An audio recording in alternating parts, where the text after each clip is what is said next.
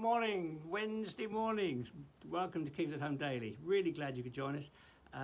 It's quite a special week. We've been going through the book of Revelation, those of you who've stuck with us all the way, and we're just reading these beautiful words now in chapter 21.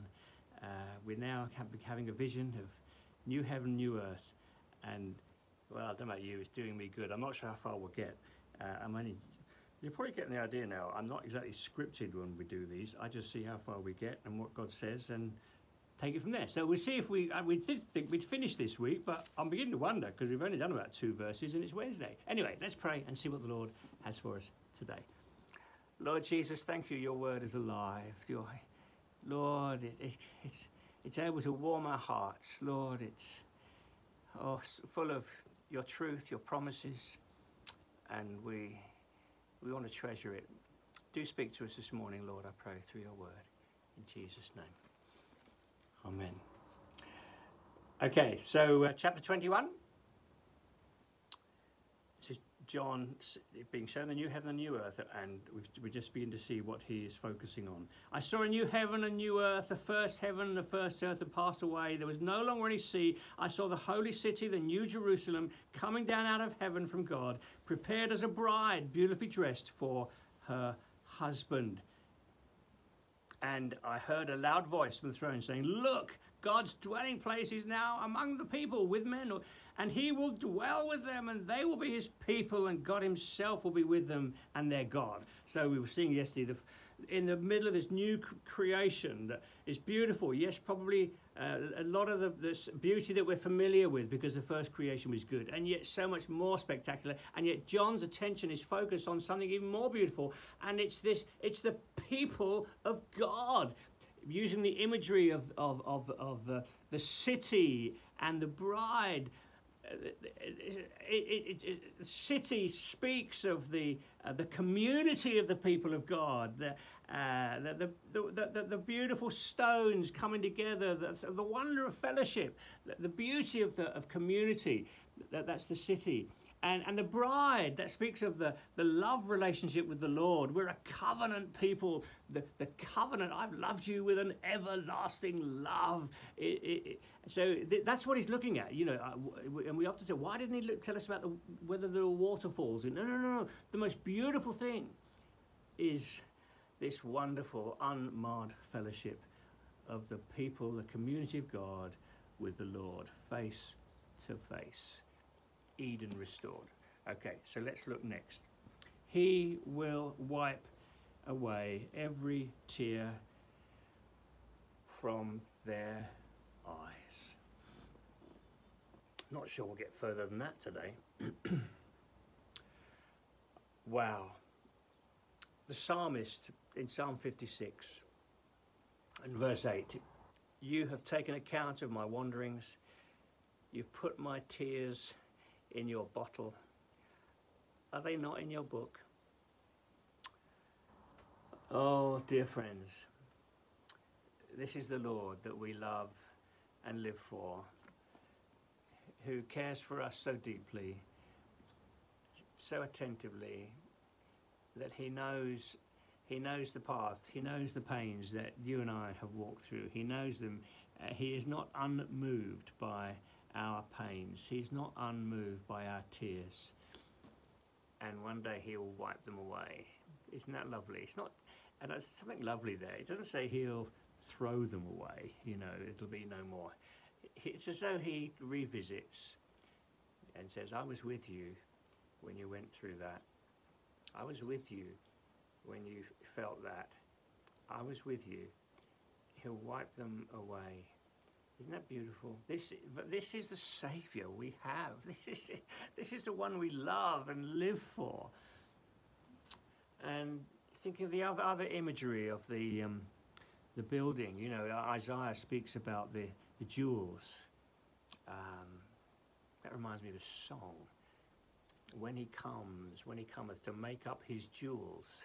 See, that's the other. I bet not many of you remember that song.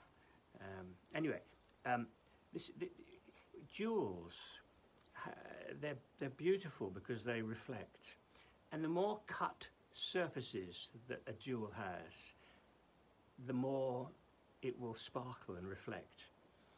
And I think that the pains that you and I go through in life, it's like another cut on the stone.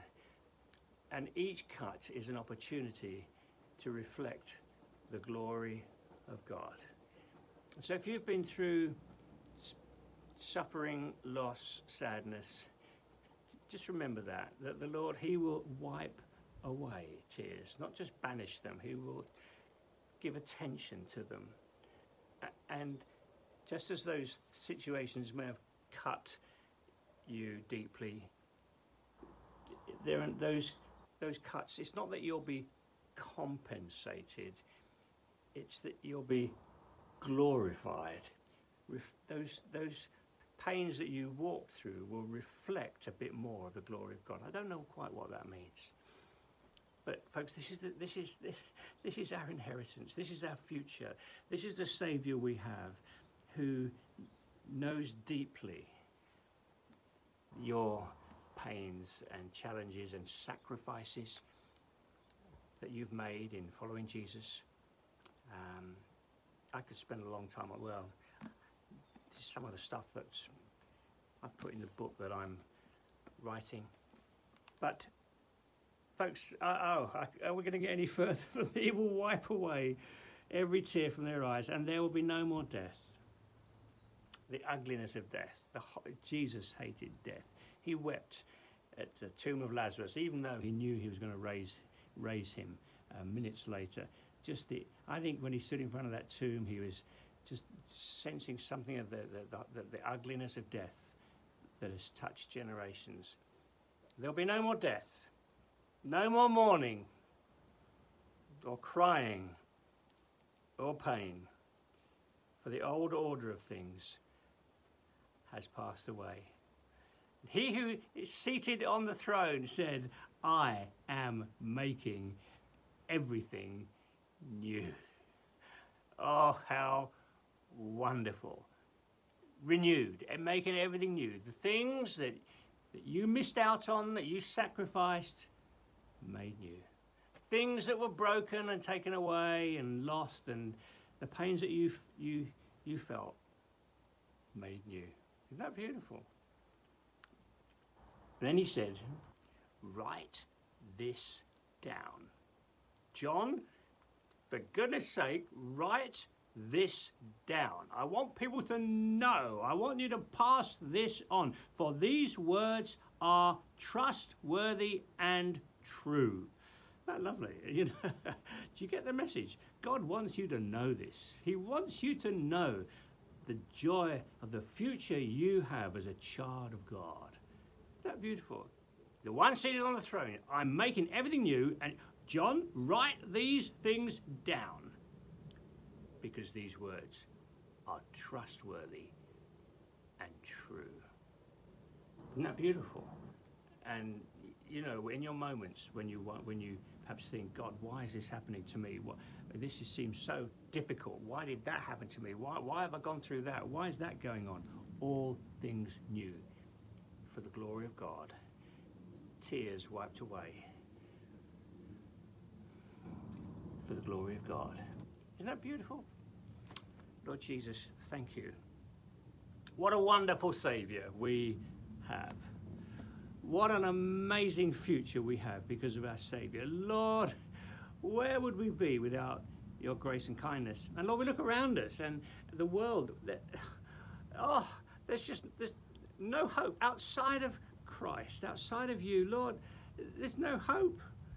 Oh God, what an amazing thing to know you and have a hope and a future. Lord, please help us never to take it for granted. Lord, we want to live for you. We want to live for your glory. Lord, don't let us get distracted by the stuff of this life, building an empire or whatever for ourselves. But Lord, we want to live for your glory. We're journeymen. We're on a journey. We're on a journey. Lord, I pray, help us to live for your glory today and be ready to speak of you wherever we go. In Jesus' name. Amen.